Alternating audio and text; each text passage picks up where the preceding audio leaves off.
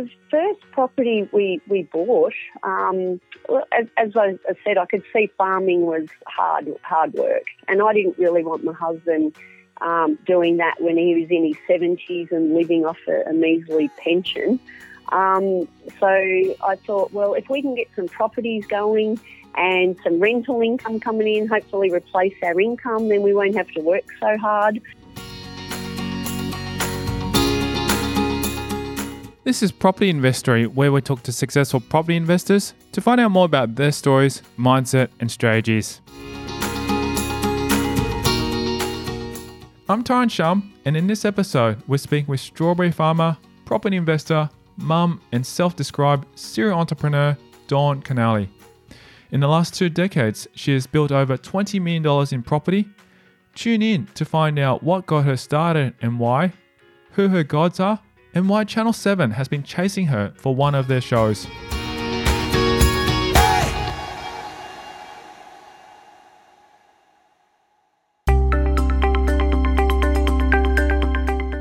They say you can't do it all, but Dawn Canale is proving them wrong, one industry at a time. She took on accounting before diving into farming and motherhood, and doesn't plan to stop learning and earning anytime soon. I've been a strawberry farmer for about 23 years. My husband grew up on the strawberry farm in the Yarra Valley. So I have an accounts background as well and a diploma in financial planning.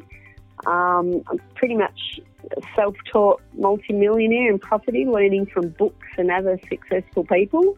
And I've accumulated over $23 million in property, returning over $1 million in rental income, plus running a successful strawberry farm 7 days a week. And I have 2 amazing teenage daughters, aged 16 and 18. With so many things going on at once, what does a typical day look like for Canale? Is there even a typical day? Well, at the moment, it's not really strawberry season. So this year I've taken a year off. It's like a gap year, so I'm studying. So I'm doing lots of research and study to actually write my own book. So I get up 6:30 in the morning, and it's pretty much go with family life and studying until I go to bed at night. Canale expands on what she's currently studying. I'm doing a I Love Real Estate course with a lady called Dickna Boholt, and I've been doing that for about 3 or 4 years. So I'm a platinum member in that. So we have, monthly meetings and seminars all year round. And I'm also doing lots of other seminars as well. So life coaching, I've done NLP. I'm doing a Tony Robbins Unleash the Power Within next month. I've just done lots of seminars this year. If one comes up and I'm available, I just go to everything. As an avid learner, she has found this has helped her with her property investing journey and helped to where she is now. I feel you never stop learning, so I just want to learn everything, and just help people by putting it all in a book. I just want to cater to the younger generation, actually, where they're still like a nice young sponge that want to learn. And I have a bit of a motto that if I'm happy to help anybody who's prepared to help themselves.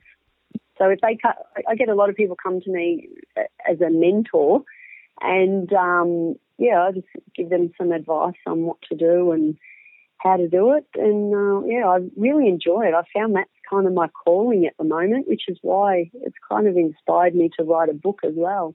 We know she didn't grow up on the strawberry farm. So where did Canale sprout from? Well, I was actually born in Wagga Wagga. My father was in the Air Force. So we moved around a lot, and by the time I'd moved here on the farm, I'd moved house 15 times. We just moved around a lot. I was a Victorian champion in karate when I was 15. I trained 6 days a week. I was a Year 12 school captain, and all of this has kind of taught me a lot of discipline and to be very adaptive in life. Between her father being in the Air Force and Wagga Wagga being in New South Wales, and Canale now living in Victoria, she has moved a lot in her life so far. I was only there for a month after I was born, and then we moved to Perth. So I was in Perth till I was 7, and then we lived in Malaysia, Penang, Malaysia, overseas. And then we came back to Melbourne when I was about 10, and I've been in Melbourne ever since, but still I've lived in about 10 different places in Melbourne, moving around everywhere. But I feel it's made me really adaptable, a bit of a chameleon. So whatever field what I choose to do, like even being on the farm, I've never had farming background, but I was quite keen to learn. As soon as you get on, it's like, okay, what else? Well, how can I learn this? And yeah, you just become really adaptable. Making friends as a child can be difficult enough, even without frequent moves. Did this hinder Canale or perhaps add strength to her character? That was quite hard, actually. I always feel like I'm a bit of a black sheep because you're always changing schools and having to, build rapport with people and become friends with them, which has made me, I find it's really easy to meet people now. And like even all these seminars I go to, I love networking and meeting new people and sitting near new people. And even with the I Love Real Estate group that I'm with, I try to sit near different people every time. And don't just sit in your comfort zone, You just go, okay, I'm going to meet 10 new people today, and you just go and meet different people. And I find that really easy. I actually enjoy it.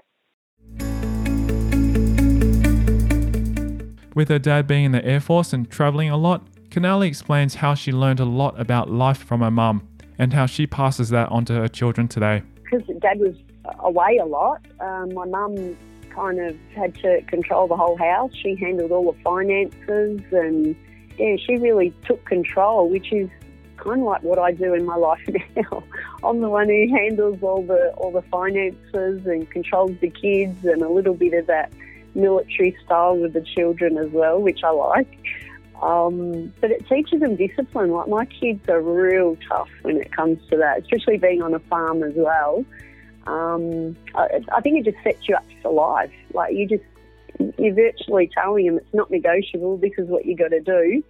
And, they fight it a bit when they're younger, but now they're older, they're just so strict in their own discipline, which is amazing. Like their work ethic is amazing. For 16 and 18-year-olds to just know there's jobs to do and they just go and do it. I really love seeing it now. Like all the hard work when you're a mum, pushing your children, and then you see it paying off when they're young adults is really rewarding. I really enjoy that. We get a glimpse into the work ethic she's instilled in her children as she details her eldest daughter's promising career aspirations. A lot of education starts at home. It's not just at school. So if you can, teach them to have good beliefs, not limiting beliefs, it sets them up for life. And that discipline, I'm not saying physical discipline, I'm just saying mental discipline that sets them up for life, and just say, look, it's not negotiable. People don't, not everyone likes doing the jobs they do. You just got to suck it up and do it. And there's, they're doing really well at school. My oldest daughter's at university and she's just finding it really easy. She is studying photography, but her work ethic is amazing, and she's had her own business for 2 years, even while she was doing year 12. And I can talk a little bit about that later, but just her attitude towards working and not being afraid to make phone calls and reaching out and getting business. She's 18. she blows me. I learn a lot from her. Like, wow, did I teach you this stuff? Wow. Shifting into property, Canale explains how her interest and savviness in this arena came from her mum. Because we moved a lot, we did tend to... my mum would buy a house and always went for a bigger, better house. And she'd explain how, we sold this place for $115,000 and then we went and bought this house that's, 5 squares bigger in a better location, and we built it for only $10,000 more. So you see the value in properties. And like sometimes my dad would just come home and there's a for sale sign out the front of the house. And he'd be like, what are you doing? He'd say, I found this really nice house. It's bigger and better. And all of a sudden we're moving again. But each time, like, she gained equity, and my brother turned out to be a builder. So she started, taking advantage of that as well. It's like, oh, you can build us a bigger and better house. And, so seeing that, I suppose that was probably my first thing of experience with property, seeing how, you can gain that equity in houses by building. And, that was probably the start. Canale has a portfolio of properties. Did her mum have the same? Or did she stick to family homes one at a time? Mainly just their own home. Like she had said to me, she wished she knew, all this kind of information years ago. But I think the majority of people just think of their PPR, their home, as an investment, and it's not. To me, an investment is something that provides an income. But my mum and a lot of other people tend to think that their house is an investment, and they put everything into their house and they don't need anything else. But, what are you going to do? Take a brick off to eat it when you want to retire? It doesn't work like that. Canale delves into the first job she had and what they taught her, not just about work, but about life. When I was at school, my first job, I really wanted to work in the stock market. I loved the buzz of that, but that's when the crash happened. So I actually had a job lined up and that got cancelled. So then I thought, if I try and go through the finance arena, through a bank or something, I might still get to the stock market. So my first job was actually in a bank at Card Services and head office in South Melbourne. Then an opportunity came up to change to a construction company for double the income, so I took that pretty quickly. Then that company went broke, went into receivership. So then I worked for another construction company as a personal assistant for an estimator, which was very interesting. Then I worked for Fletcher Jones, head office, as accounts receivable, then customs for doing accounts payable. And one thing I found working in lots of different industries is they're all like an apprenticeship to life. You learn little bits out of each job, and it kind of helps you with your financial journey. And it also helps you with your money vocabulary. I always use this term money vocabulary. I don't know if I've stolen it off anyone, but I use it a lot. I thought I created it, but anyway, so I kind of think of it as your money vocabulary, like dealing with lots of money. Like when I worked for customs doing accounts payable, I was paying over $20 million a year in checks. So when you're seeing that kind of money turning over all the time, and like budgets of say 14 million in advertising every year, and it just makes you think of money a little bit differently, as opposed to just dealing in your $500 paycheck every week and how you're going to budget that. So I always say your money vocabulary, like when you're so used to hearing millions of dollars in figures, that it's not unusual for you to start thinking in those terms. Like my kids, I make them aware of the $1 million properties and the hundreds of $1,000s in rent each one gives you, and loans that you're taking. So they're familiar with these kind of figures all the time. Yeah, I think that's really important. She details when she jumped into strawberry farming and how her wise words helped others to help themselves. I think I was about 24. My husband wanted me to quit my job to work on the farm, and I, at the time they weren't making a hell of a lot of money. They only had a couple of staff, but because I'd worked for big corporate companies that hundreds or thousands of staff, and they had 4 staff, and I said, well, you know what, I'm kind of earning $50,000 a year at the moment at that age, which was excellent. I did have 3 jobs.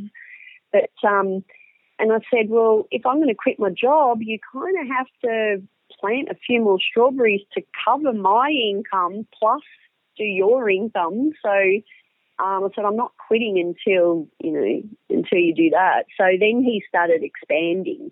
And like the old school Italian farmers don't like paying for wages, and they try to do everything themselves, manual labour. It was hard, backbreaking stuff. And I'd say to him, why are you doing that? Isn't there a machine, some kind of implement you can put on the back of a tractor to do that? What are you doing it by hand for? So I kind of came in looking at the big picture, and they were so programmed to do everything manually that he'd say, oh, yeah, but that'd cost me $1,500. I go, honey, it's tax deductible. What are you doing? Look at how much time you're wasting doing it. Buy the implement, will you? So I started making him think in a different way. So he started buying more tractors, more implements, putting on more staff, expanding the business. And from back then, he's actually got it over 10 times bigger than what he was then. And everything back then, you kind of like paid cash for it. And whereas I've taught him like leveraging, getting loans for things, and using them to your advantage. That's mainly in property. I mean, I wouldn't get loans for basic stuff on the farm, but tractors definitely. Why not lease it? So we started doing things like that over a 3-year period. Whereas before they'd have to save up to actually buy it. I said, honey, sometimes the bank is your friend. If you use it to your advantage and you're disciplined in what you buy, even credit cards are good. I don't pay 1 cent in interest on my credit card, and I probably use $10,000 to $20,000 a month on my credit card. So, but geez, I get some nice points. Canale explains how she got started building her first property in her portfolio and how putting her foot down really paid off, figuratively and literally. The first property we bought, as I said, I could see farming was hard work, and I didn't really want my husband doing that when he was in his 70s and living off a measly pension. So I thought, well, if we can get some properties going and some rental income coming in, hopefully replace our income, then we won't have to work so hard. So that was my strategy. Plus we were paying tax, and I thought, how can I minimise our tax? So there was two things there. So we bought our first property back in 1998 when I was 5 months pregnant. And I remember saying to my husband about buying a property, I said, I want to start buying. And he said, no, I don't like loans. I don't want to do this. And I said to him, honey, you either do it with me or if I'm going to do it on my own. And I was pregnant at the time, and he's like, okay, well, if you're pregnant and you're that strong about it, we'll start looking. So we bought our first place in Ringwood, Victoria, and we did all our due diligence. This place in Ringwood, we knew the freeway was going to come through in years to come, so we went to council and made sure that we were in a safe area. It wasn't going to get taken off us. So we purchased this one particular block, knowing down the track it could have a commercial benefit to it because it was the last property right on the freeway. And as it turned out, Eastlink actually liked the property as well and built their head office on it. So they did compulsory acquisition and forced us to sell, and they saw the commercial benefit of it. So we're a little bit disappointed at that. But saying that, we did get legal action, and we fought it for about 3 or 4 years, and we did end up making a 400% profit on it. So it was pretty good. We paid about $190 for it, and we ended up selling it for $880, which then gave us quite a bit of money to buy other properties. So I split that and bought 2 other big properties out of it. I kind of have a rule of not to sell. I like to keep my properties. And at the start, I once we bought that one, it was $190. I thought, you know what? I could do this every year. If we buy something for $200,000 every year for 10 years, in 10 years I'm going to have $2 million in property.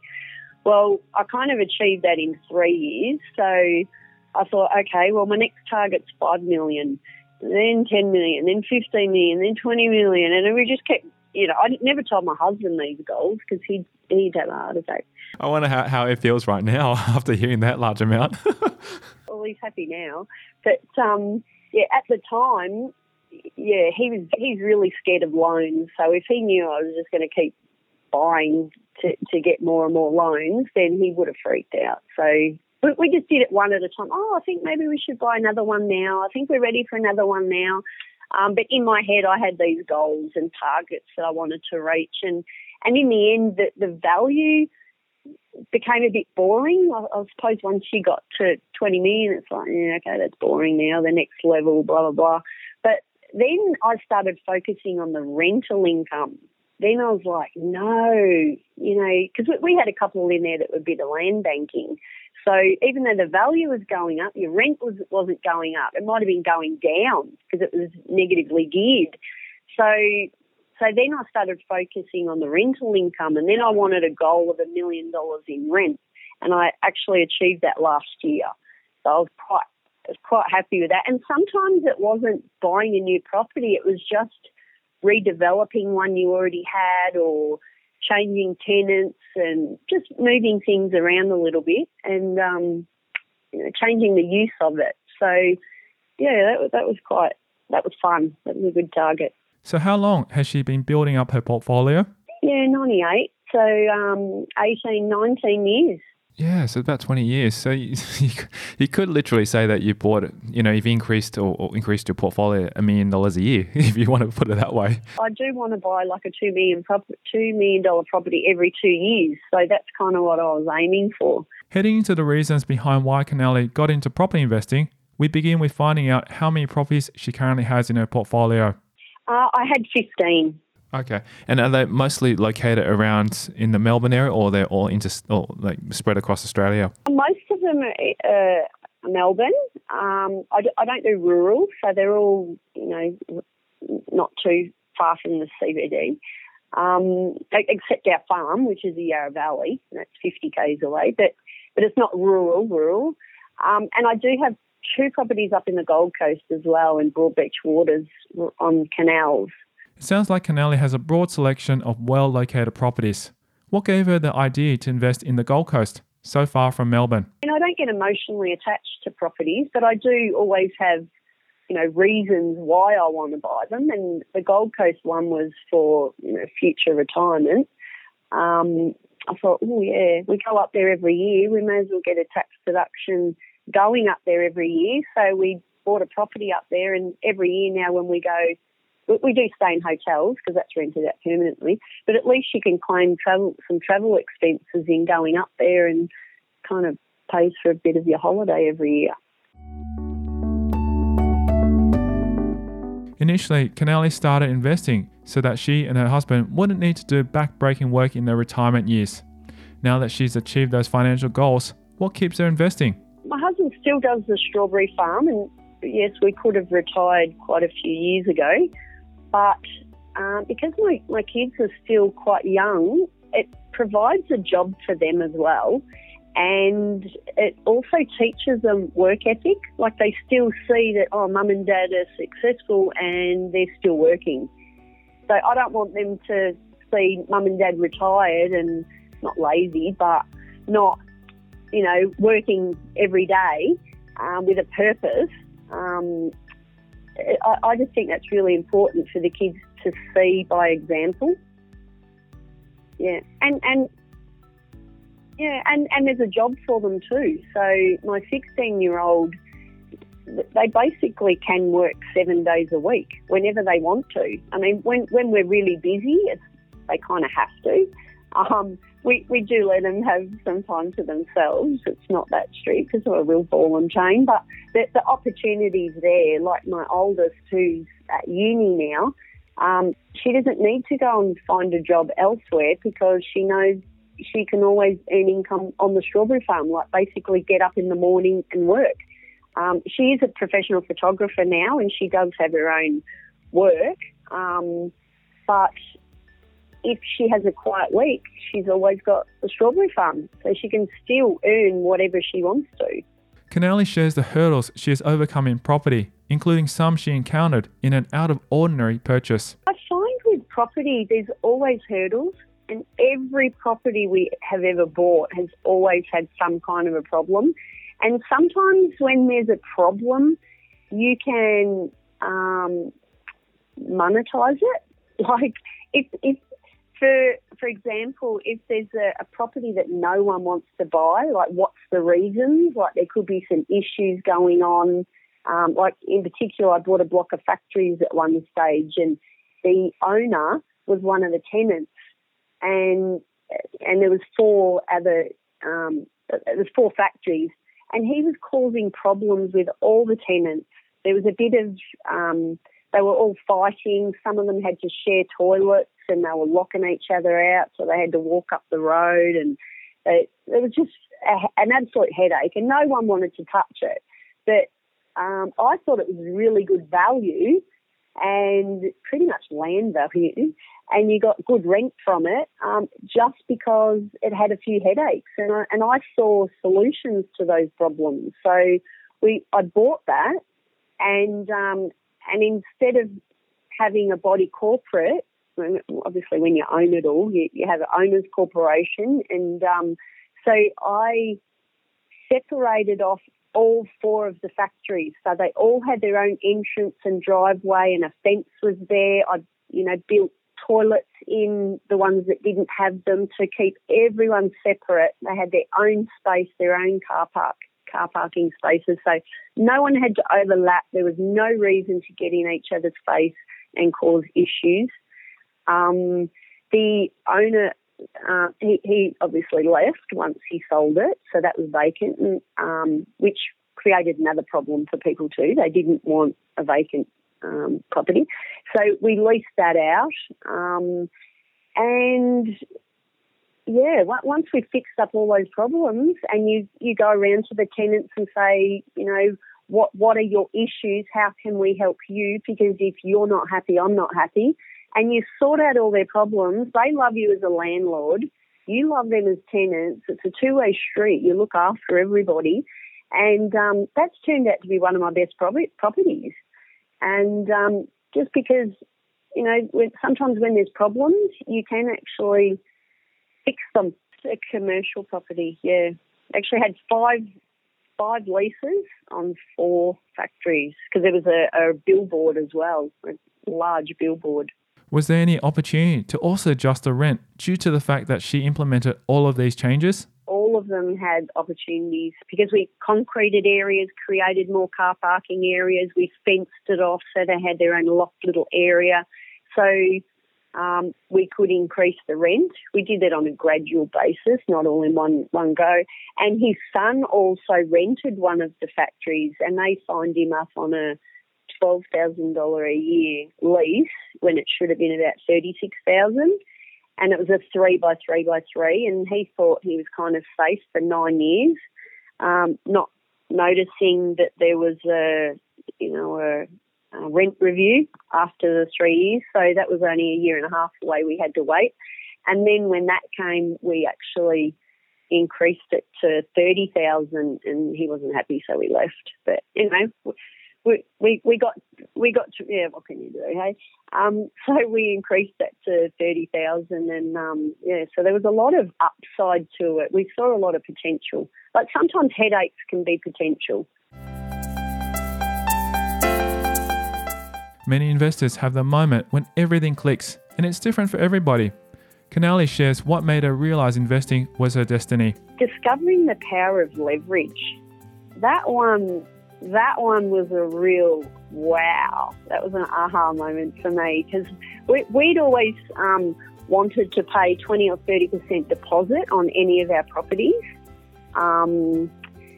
So when this particular factory come up for sale, the block of 4 factories, when that come up for sale, I was at the auction, and again, no one wanted to touch it. And my hubby was back at the farm, and I was actually going just to have a look, but I took my checkbook with me just in case.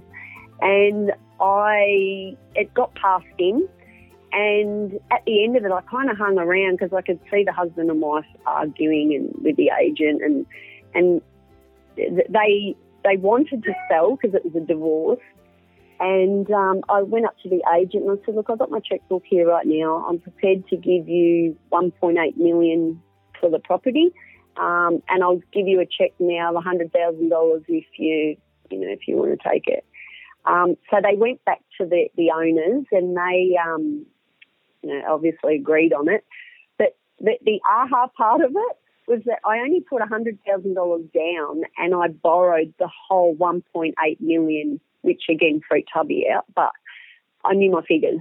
So, put $100,000 on it, and it was paying about $120,000 in rent. No, $170 in rent, and the loan repayments are only going to be about $120. So it's $50,000 positive cash flow, and all I had to do was put $100,000 on. So when I worked out there was a 50% return on investment, I was like, wow, I can borrow the whole lot and only put, $100,000 on. That's when I was like, wow, I love this. So my hubby just freaked out at the loan. Oh my God, it's a $1.8 million loan. What are you doing?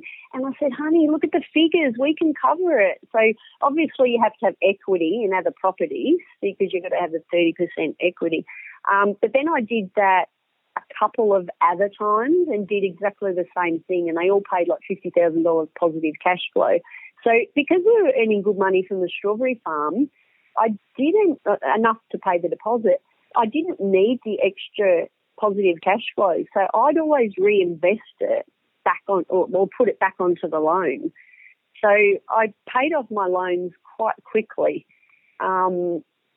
And whatever I had from the strawberry farm too, like it was really big for me to just pay down those loans as quick as possible. And then you're getting more equity in it, which is more borrowing power.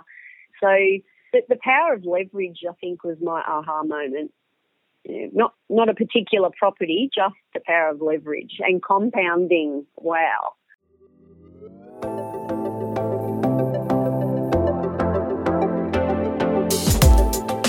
Coming up after the break, Canale discusses the people, books, and TED Talks that inspire her. I've read a lot of books.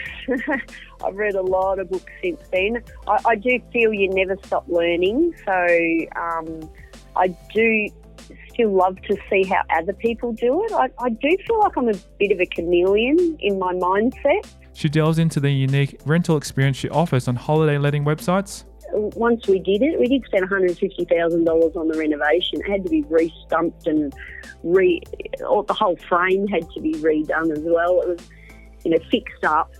And it just turned out so beautiful. And now it's such a beautiful old weatherboard character home that I rent out for $650 a night. Canale details her money-saving tips. When I had my first job, I didn't earn a hell of a lot of money. So when I got my second job, which was double the income, I still lived as if I had my first income. And I banked all the extra money. So I was so disciplined with saving money that when it comes to buying property, if I needed a 20% deposit, I would live off bread and water. And that's next. I'm Tyron Shum, and you're listening to Property Investory.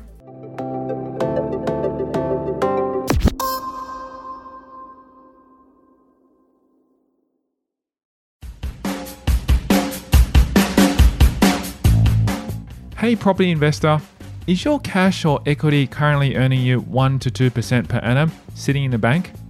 What if I said to you that you can do better? To find out more, simply register your interest to become a money partner at propertyinvestory.com. Right now, there are great opportunities in the property market, and I'm looking for money partners who want to invest to get a higher return with low risk on their money for 6 months. Register your interest by visiting propertyinvestory.com.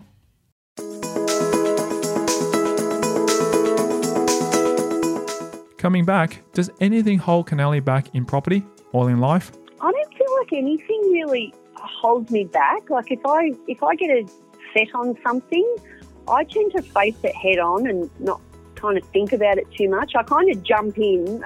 I always say you kind of jump in the deep end and learn how to swim. So I don't really have time to let something hold me back. If I get my mind set on something, I just go for it and just do it. So I love that saying, just do it. So, yeah, I can't see anything really held me back that I could think of. Yeah, I just face it head on. It makes sense that after so many changes throughout her childhood, Canale adapts well and doesn't let things hold her back. Did this mindset come naturally to her? Well, I've read a lot of books. I've read a lot of books since then.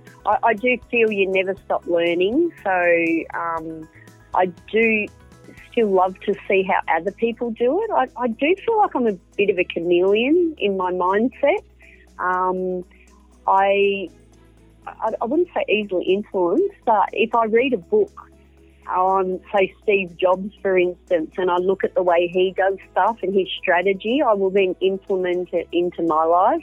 I love, all those kind of people like Tony Robbins, Robert Kiyosaki, Brian Tracy, all those kind of people. I do tend to, my mindset is mainly study and focus. Sometimes mentors appear seemingly out of nowhere, and you don't realize they're a mentor until after the fact.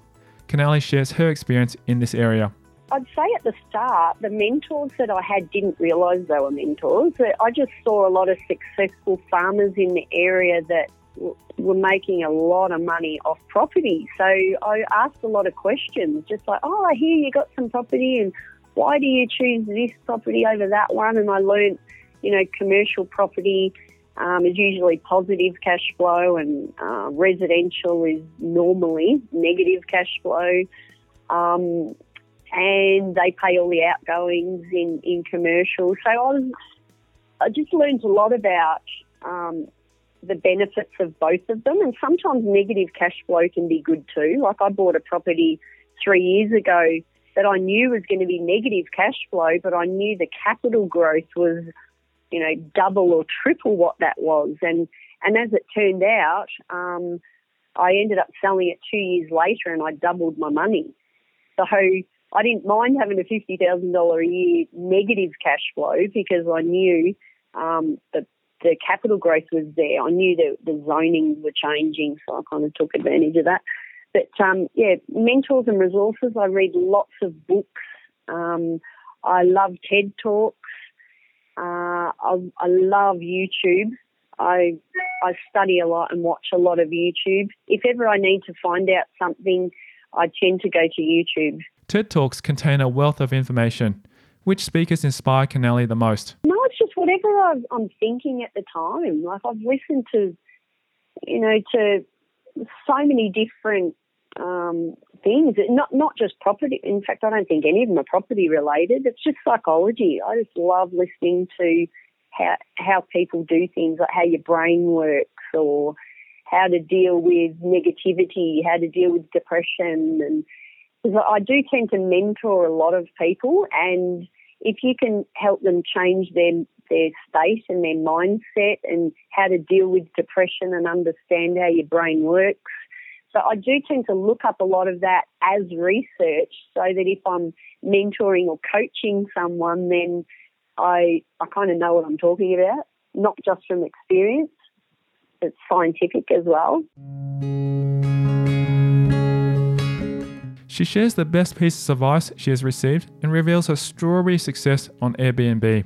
I'd say don't trust other people with your money. That's probably a good thing. And your past doesn't equal your future. Tony Robbins says that, and I love that. So those two pieces of advice that I really hold true. So in your financial side, don't be so gullible giving people your money. Always have that control. Like if I haven't really ever done a joint venture, and that's because I feel that if I can't afford to do it myself, then don't do it. I'm very strong-minded, so if I get set in my way, this is how I want to do a property, and then someone else wants to do it a different way, I don't like that. Like I bought a farm next door, and I turned it into a strawberry farm retreat, and I rented out on Airbnb and stays.com. And it's this 100-year-old house, and my brother's a builder, and he helped with the renovations, and he told me to knock it down. And I said, no way, look at the character. I love the high ceilings and the Baltic pine floorboards, and just the character of the house was absolutely beautiful. And I said, no way, not knocking it down. This is what we're doing. And I told him my ideas, and he's like, no, I think you're wasting your time.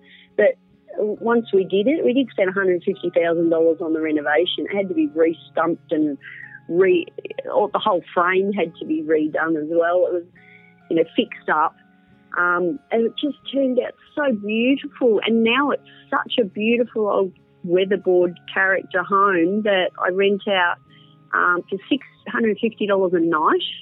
It's 4 bedrooms for 8 people, and I'm booked out every single weekend till the end of February. It's like a phenomenon. It's unbelievable how popular this place is, and it's pretty good cash flow as well. Like if I rented that out permanently, I'd only get about $500 a week, but by putting it on Airbnb and renting it as holiday letting, I'd probably make $120 a year from it. It'll turn over 120. But this is the things that I learnt through the I Love Real Estate community, is just changing the use of a property. Like that dip in the bow hole is amazing. Like I have Tony Robbins is my male god and she's my female god. I just love the way she thinks. I think she's got an accounting background. I think the same way as her. But, she's very good. Character and uniqueness are powerhouses when it comes to holiday letting, and Canale's retreat has those in spades. It's on a strawberry farm. It's called the Strawberry Farm Retreat. So they have their own patch of strawberries, like 10,000 plants of strawberries that they could pick all day, every day if they want to. It's something unique. You're creating an experience as well. So I take them on a farm tour, show them around the farm. They see how the farm runs. So it's not just accommodation. It's actually an experience. And they come for the weekend and they just love it. I get really good reviews and I won awards for it through stays. Channel 7 even contacted me to do a TV program on it, which I declined. And that was because it was one of those reality shows where I would go and stay at other properties as well, and then we'd all judge each other. And I said, I don't like judging other people. I'd like to go there and tell them how amazing their place is. I don't want to go there and pick the hell out of it so that I win something. So that I didn't like. So I chose not to do it, although I would have been a marketing dream. Having amassed over $20 million worth of property in her portfolio, Canale discusses the steps she took to get to this great place and the missteps she sees others take. I like to start small. I'm a very conservative investor, so I don't believe in taking a lot of risks. But I do believe in starting small and paying off what you can, try and get some capital growth in it, like renovate it and make it better than what it was when you started with it. So you get some capital growth in there, and then you could probably have some more borrowing power to do another one. I kind of like the strategy of buying every year or every second year, cut back on your expenses to afford to invest as much as possible. Like when I had my first job, I didn't earn a hell of a lot of money. So when I got my second job, which was double the income, I still lived as if I had my first income. And I banked all the extra money. So I was so disciplined with saving money that when it comes to buying property, if I needed a 20% deposit, I would live off bread and water. I would scrounge and save and knew that, okay, I'll work twice as hard. Like I had 3 jobs when I met my husband. So, yeah, I always invested about 90% of my income. I know that's impossible for most people, but I just worked harder to earn more. And then I invested 90% of it. And I actually teach my children that now, that everything they bank, I always say to them, look, you can spend 10% of it on yourself and reward yourself, because that is important. But then save the rest and invest it. Because when you start investing, like it's not how much you earn, it's how much you keep. So I know a lot of people that earn, as a salary, they might earn $200,000-$300,000, and they're still paying off their family home and not investing. But geez, they got nice cars every year, and they change it every year when the latest one comes out, or every second year. They'll travel to beautiful holidays. They'll go to the best restaurants, wear the best clothes. They're always going out and having the best of everything. But, if they lost their job, where's that money going to come from? So I think you should invest it to have passive income. And then once you have passive income, then you can waste it a little bit. She reveals whether she had any self-imposing limitations on the types of properties she buys and if anything can bend those barriers. Okay, well, strategies when it comes to property. I do like to be able to see it, so I don't like buying regional or interstate. Like, I like to be able to know that if it needs, if it has problems, I can go there and help fix it. My criteria when I buy a property is definitely location. If you could just say a particular suburb and someone will just go buy something in a back street, right? Sometimes a main road can actually be really good. I actually love main road for future potential. I always like to think 5 or 10 years down the track. So it might be residential today, but you could see one block to your left or to your right, there's commercial property. That down the track, that bit of a ripple effect might then turn that into commercial zoning. There's locations, everything. And so you can have something at the front street and the back street, and I wouldn't touch the one at the back street, but I might love the one at the front street. And even saying that, even all the ones on the front street, do a drive-by. Drive past it, because sometimes it can be in your blind spot. So to me, it's not a good property. I like to have that visual look, because to me it's advertising, and if you're looking at it from a commercial point of view, if you're going to have your office or shop there, and someone's driving past and it's like a billboard, you're getting free advertising. I mean, people pay a lot of money to advertise on billboards because you're driving past. So why shouldn't your property be an actual, like a billboard? So location is everything to me. So could we say her strategy is to look for residential properties that could turn into commercial properties further down the track? Or even a commercial property, already commercial. Like, I have some good main road frontage commercial properties that at the time I bought them pretty much for land value, and they were paying positive cash flow income. But I could see potential even down the track. Like one in particular I bought in Croydon. I could see the property behind was like 4 or 5 story apartment block. So I thought, hey, I've got a single story retail commercial property here, but down the track I could probably have retail down the bottom and apartments up top. So I'm always looking for the upside to any property as well. Like, I'm not just going to go buy a normal house in a back street. I would never do that. Canale has a great habit of thinking outside the box and making her property developable, seeing potential for adding value that others don't see. Always think of value add. Yeah, always. Or even if you did get one in a back street, like, there's nothing wrong with it. I don't look for it. But at other houses in the street, turning their, block, one house on a block into 4 townhouses. You know what I mean? I would buy something like that. You know what I mean? If you know that you could turn 1 into 4. So there's still that potential there and that value add down the track. She has shared her professional habits that have helped her achieve success. Does she have any personal habits that have helped her in her career as well? I never give up. yeah, I just never give up. If I believe in something, I just get focused on it. You know, I know everyone has ups and downs in life as well, and it's how quick you pick yourself up and change your state. So my personal habit is if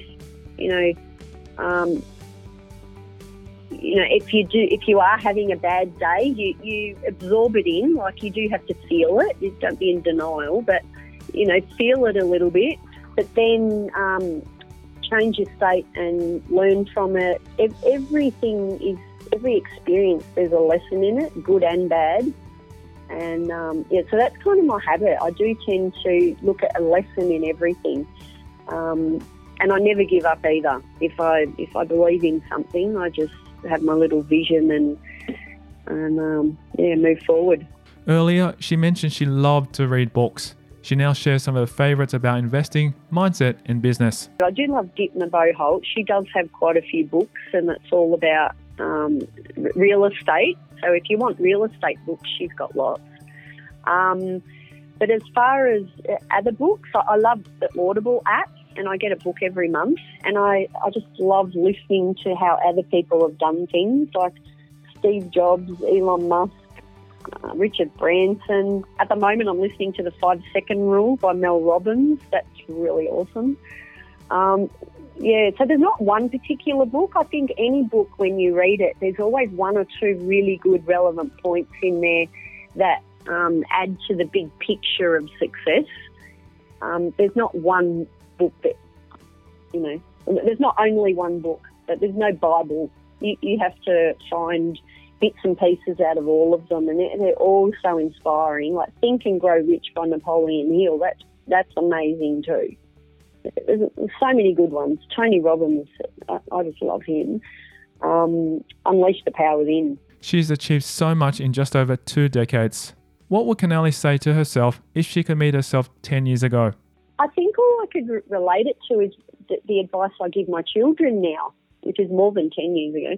But I just tell my children that they can be anything they want to be if you put your mind to it. And I love this term, reverse engineering. Like, my 18-year-old daughter's a photographer, and when she first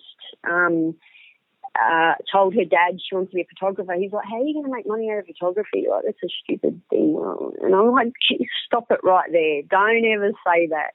She can make money out of anything she puts her mind to." So I kind of said to her, think of this thing called reverse engineering, where you got to say, "Okay, I'm going to earn $5,000 a week."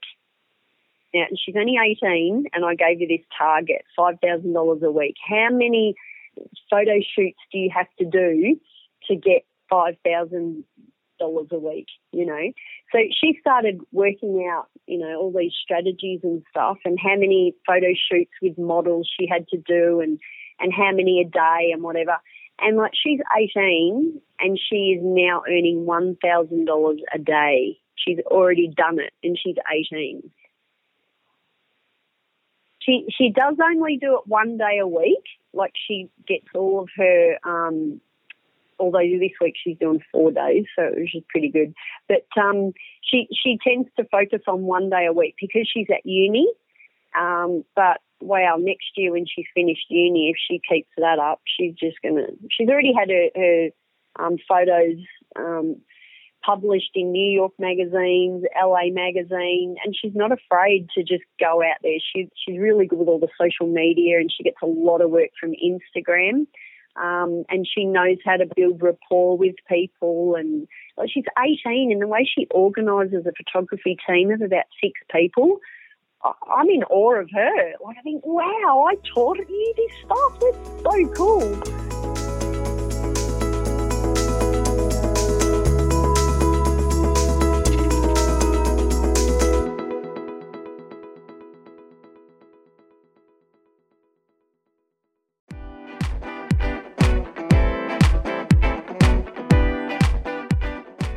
Thank you to Dawn Canale, our guest on this episode of Property Investory. And if you love the show and are ready to get serious about investing your money to get a low risk, high return, then SMS me your name and email address on 04 99 88 10 40 to become a money partner. Right now, there are great opportunities in the property market, and I'm looking for money partners who want to invest their money for a short 6 months. To register interest, text me your name and email address on 04 99 88 10 40.